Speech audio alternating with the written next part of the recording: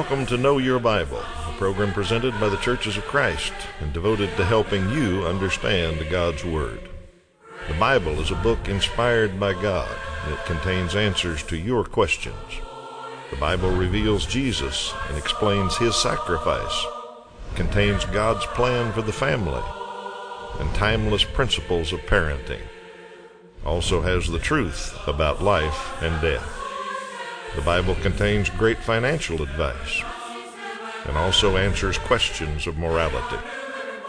Join us as we look for answers to your questions and help you know your Bible. Good morning. Welcome to Know Your Bible. We're glad you're back with us today as we study some of your questions, try to find answers to them in the Bible. Longtime viewers know that's all we do on this program is answer viewers' questions. And if you're with us for the first time, that's how we work. Is we'll take your question. There's a phone number and a website listed on the screen. You use those anytime you want to get in touch with us, give us a question, and we'll try to research it and find an answer for it in the Bible. Sometimes we can't find one. There's a few things the Bible doesn't talk about, and we'll let you know if we can't find an answer, but the Bible's got principles for most everything in life, and we're happy to help you find some of those and discover a little bit more about your Bible. Let me introduce my partner here, Mr. Toby Levering. Good morning, Toby. Good morning, Steve. Glad you're back and ready to go, and we're going to start like we always do with a question for our viewers. Sometimes I wonder if they like these trivia questions, and every once in a while we'll get a call or a note that they really enjoy trying to answer them. So this is the first one today, named Joseph's only full brother. Joseph in the Old Testament had lots of brothers, but only one of them was his full brother. The rest of them were half brothers. So we'll give you the answer to that at the end of the program. See if you and your family know that one.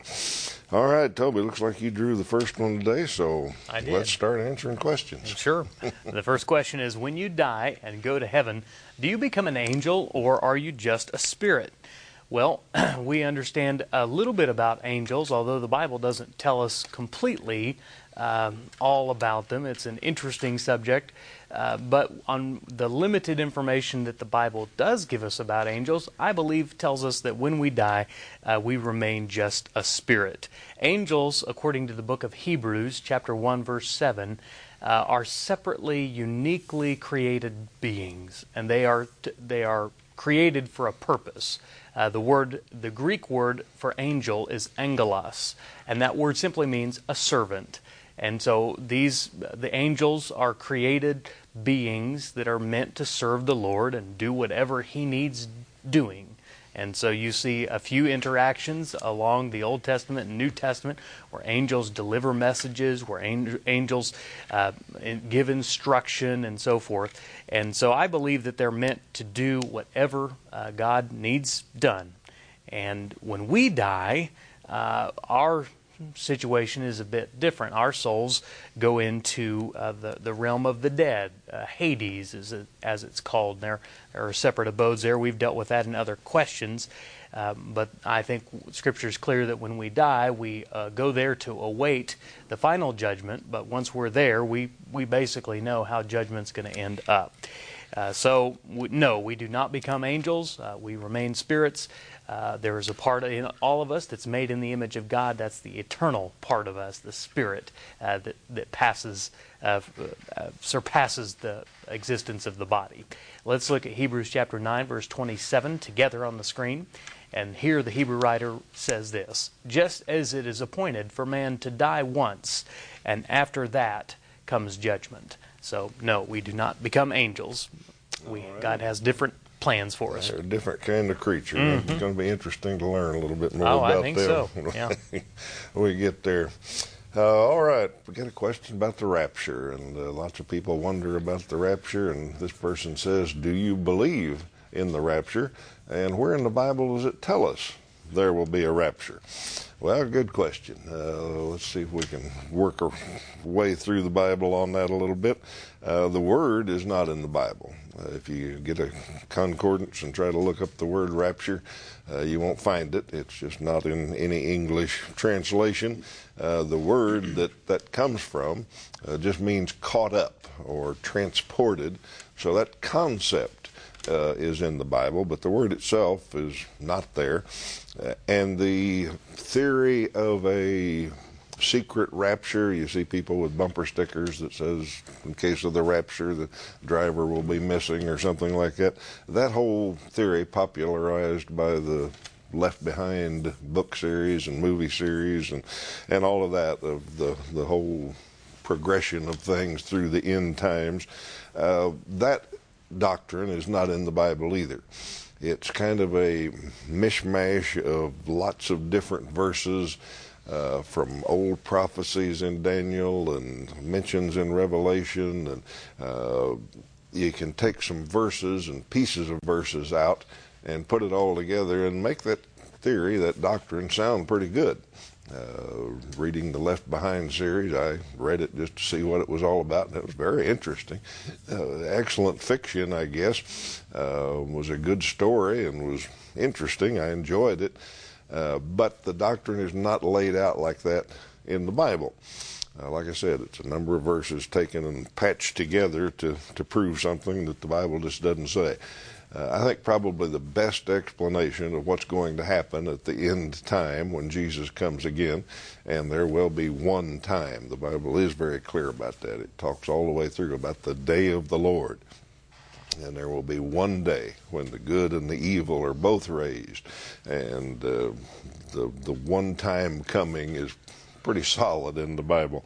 But one of the best explanations is Paul's explanation to the Thessalonians. And their problem was he had told them Jesus was going to come back and take them to heaven. And then people started dying after he had left. So there were Christians from the church there that had died, and they had buried them, and they were worried about what was going to happen to them. Jesus hadn't come back yet. What about these folks? So Paul wrote them and explained it very clearly in 1 Thessalonians chapter 4. Let's look at a couple of verses together. He explained to them, he said, the dead in Christ will rise first, and then we who are still alive and are left will be caught up with them in the clouds to meet the Lord in the air. Now let's leave that on a second. That caught up word there, that would be the word rapture if we translated it that way.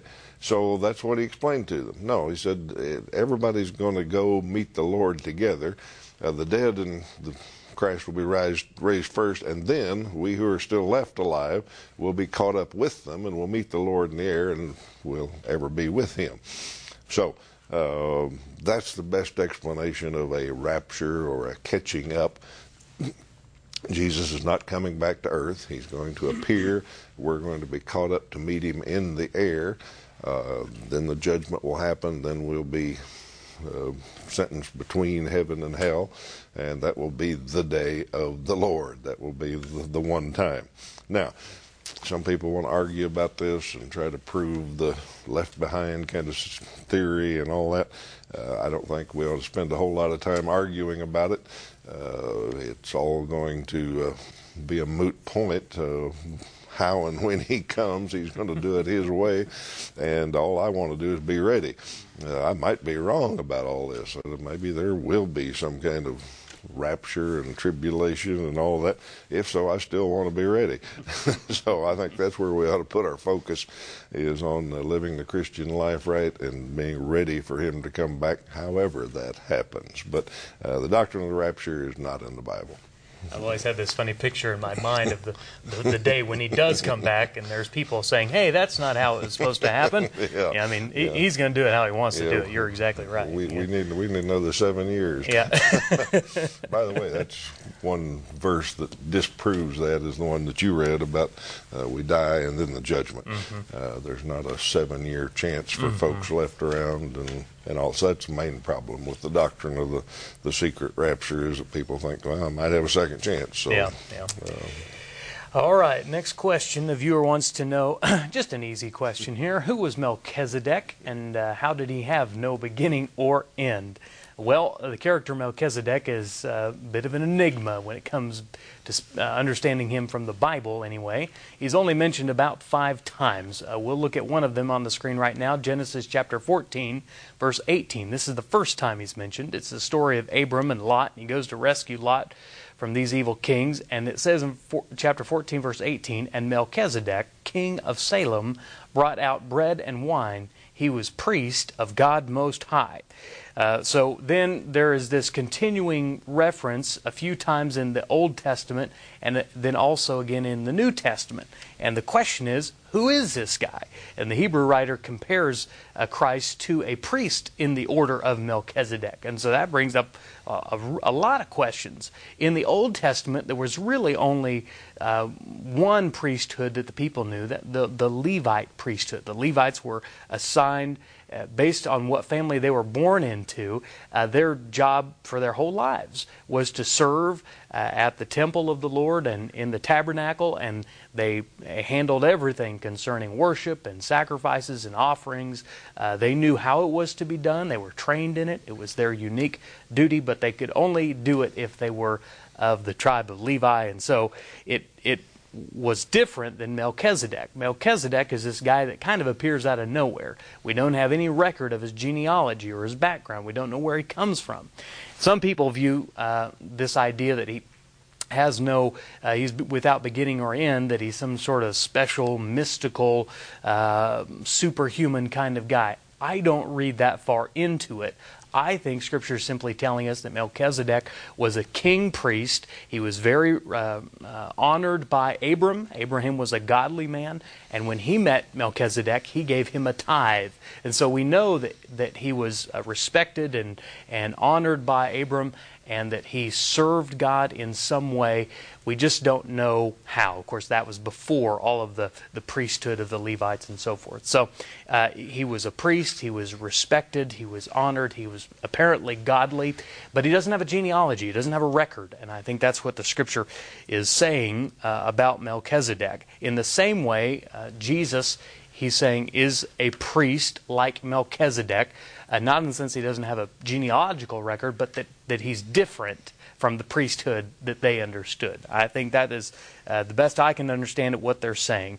Very well could be wrong. The Bible doesn't say a lot, but let's look at Hebrews chapter 7, verses 1 through 3 together. Here's what the writer says. "For this Melchizedek, king of Salem, priest of the Most High God, met Abraham returning from the slaughter of the kings, and blessed him. And to him Abraham apportioned a 10th part of everything.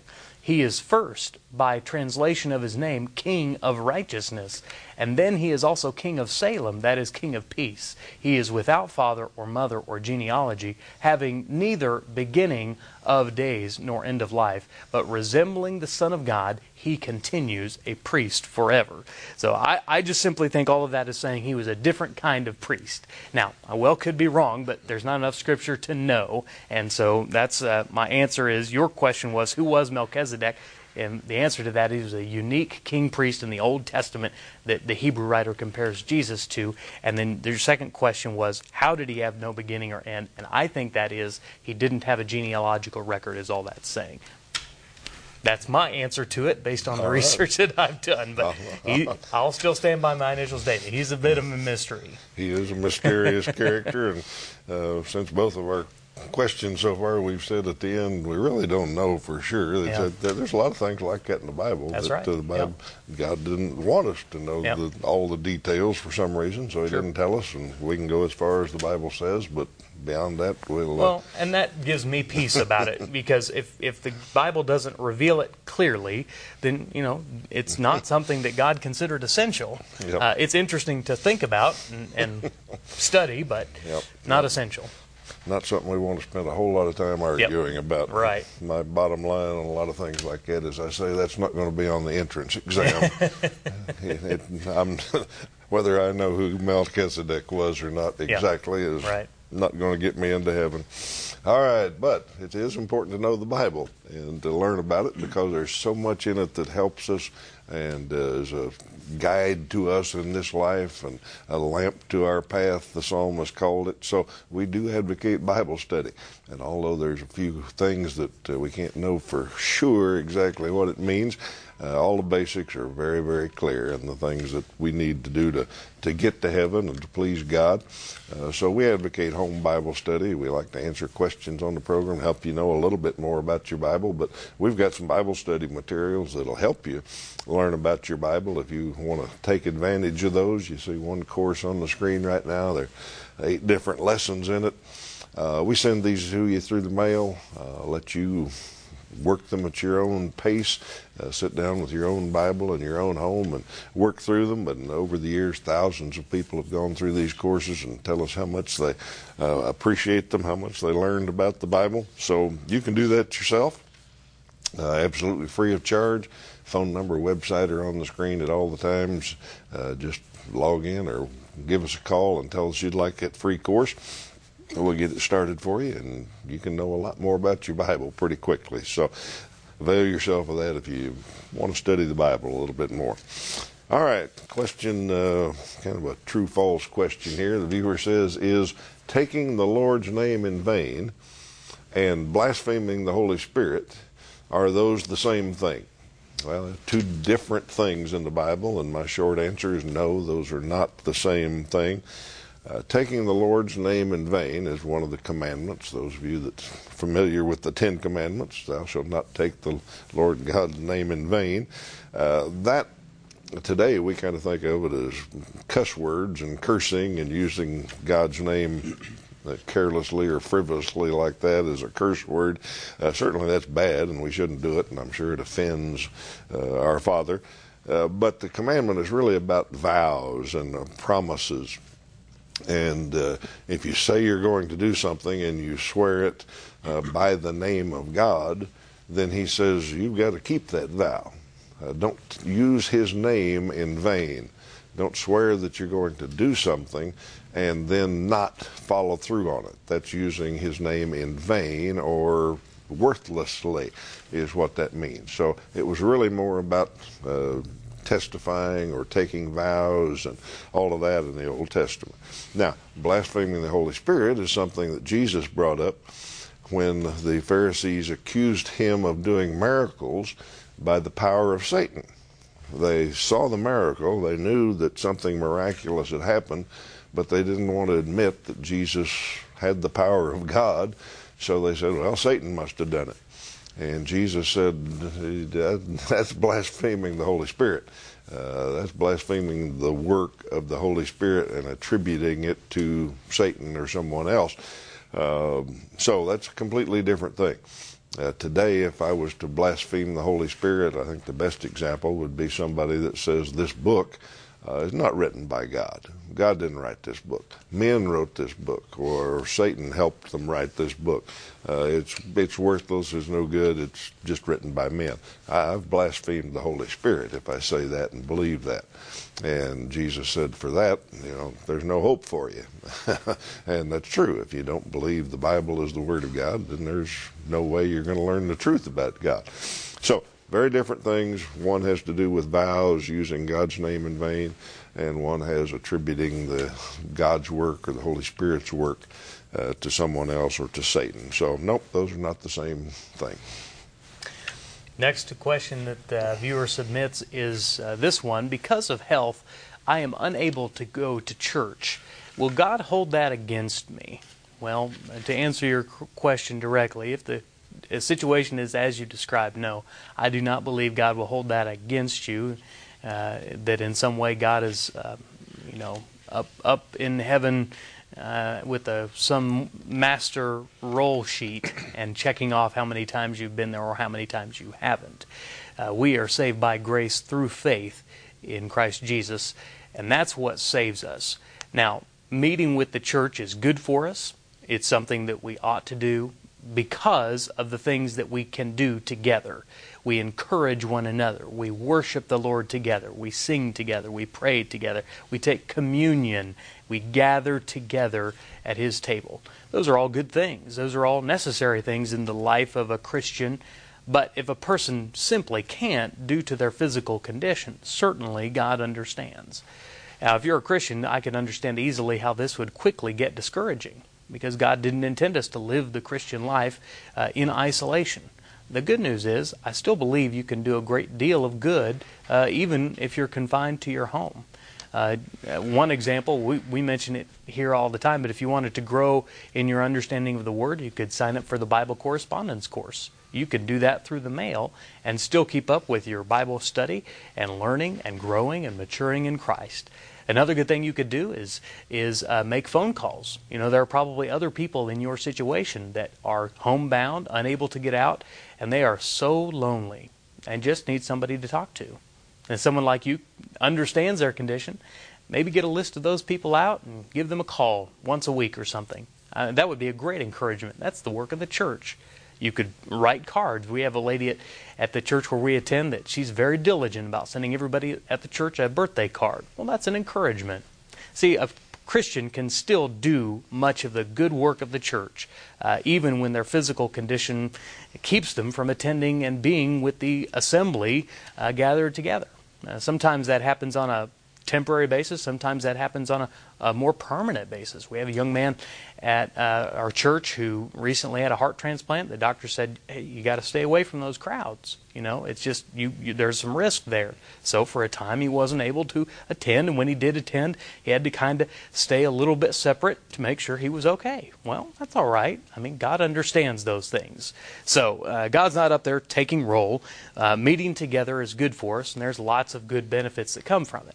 One final thing I'll say is that you, fortunately, live in the internet age. Many churches, including our own, stream worship services live where you can watch them from your phone, your iPad, your computer, and you can, in a sense, meet with the saints even though you're not able to be there in person. And that's a good thing, too. I'd like to encourage you to do that. So lots of good opportunities. Don't just say, well, woe is me, I can't do anything. There's lots of good you can do for the church and with the church. Let's read 2 Corinthians chapter 4, verse 16 through 18. So we do not lose heart.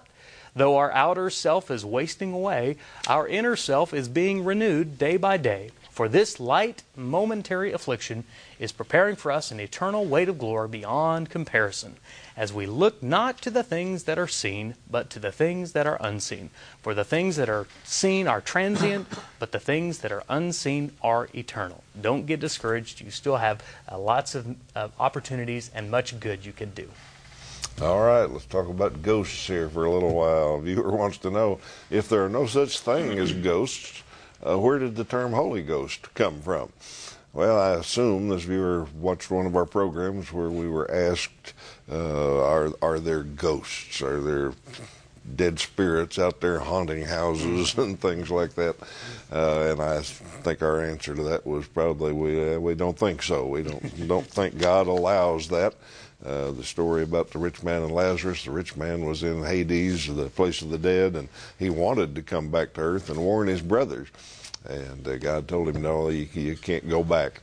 So we don't believe that dead spirits occupy this world and are loose running around among us somehow. So that's probably what we answered on that. And the viewer said, well, if there aren't ghosts, then what's the Holy Ghost? Well, the translation of the word is what gives us a little problem here. Today we generally refer to the Holy Ghost as the Holy Spirit. The word spirit in Greek was pneuma, which you may recognize in pneumatic or something like that. It's air. It means it's an invisible being is basically what the term spirit kind of connotates. And in the 1600s, people translated that word as ghost and used the word ghost for spirit or pneuma. So King James Version calls him the Holy Spirit. The Holy Ghost is the way it's translated. Now, since then, ghost has come to have a different meaning. Since then, we've come up with Casper and the Ghostbusters and all that kind of stuff, where ghosts are kind of either funny cartoon characters or they're evil. They run around causing trouble. So over the years, the term has kind of come to be spirit is a little bit more acceptable. It doesn't remind us of Casper and all that kind of stuff. So the Holy Spirit is a being, an invisible being who is holy, who is part of the Trinity. So that's where the term comes from. Holy Spirit is just more acceptable today and more explanatory of what we're talking about. The Holy Spirit does exist, although the dead spirit kind of ghost moving around the world don't exist. So hopefully that explains it. Let me take this moment and invite you to visit a Church of Christ near you. We like to mention some each week, one or two that help support this program. And today we want to recognize the church in St. John, Kansas. Great bunch of Christians there, been there a long time, and long-time supporters of Know Your Bible. Ministers out there, Carl Farrell and Tom Turner, great guys. I know you'd enjoy meeting them and the family there at St. John. So if you live in that neighborhood, drop in sometime, or maybe you know somebody that attends there. Tell them that you've been watching the program and you appreciate them helping provide it for you. So visit that church or any Church of Christ. And if you're in one of our viewing areas, you can probably find one close to you. Toby, you got time for question the next one, or you want to put it off? It's got a lot of stuff in it. It's got a big one. Let's go ahead and take yours. And, okay. We'll come back to that in another episode. I think we got time. We'll save that one for next time. Okay. You had a question earlier about angels and said we didn't know much about them. Well, somebody wants to know about them. What are the 9 orders of angels? Well, that's something that's not in the Bible. The Bible doesn't tell us much about angels. It uses the term archangel, so we know there is some division and organization among angels, but beyond that, we just don't know much. We only have a couple of angels that are even named in the Bible. Now, creative men have dreamed up all sorts of things about angels. Some of you may have read the Frank Peretti books about spiritual warfare and all that, and those are great pictures and great fiction, but he's created a lot of it from things that aren't in the Bible. And he's got all kinds of ranks of angels and orders of angels and captains and commanders and all that. Very interesting to read. You can't find that in the Bible. Now, there are some people that have taken some words from the Bible and organized them into an order, and I found a chart on the internet I'll show you. This is one religious group's list of the order of angels, and there are 9 orders supposedly. You can read them yourself, but from seraphim on down to just plain old angels, and thrones and dominions and virtues, and those words are in the Bible, but I don't think they're referring to orders of angels. But some people will tell you that, so I put that up for you to see. We're out of time today and don't have time for any more questions, but we want to make sure we get our trivia question answered, and that was named Joseph's only full brother. He just had one full brother. He and Rachel's their mother. Benjamin was his full brother. So that's the answer to that one. All the rest of them were by other mothers. We're going to be back next week with some more questions for you and try to answer them. We hope that you've enjoyed the answers we had today, but we'll invite you to be back next week for more of them. Until then, we hope that you have a great week. We'll see you next week.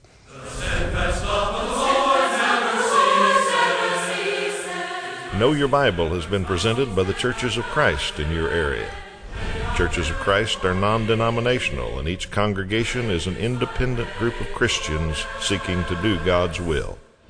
Our goal is simple New Testament Christianity. We follow the Bible as our only guide. Contact us with any questions, and we encourage you to visit a Church of Christ near you.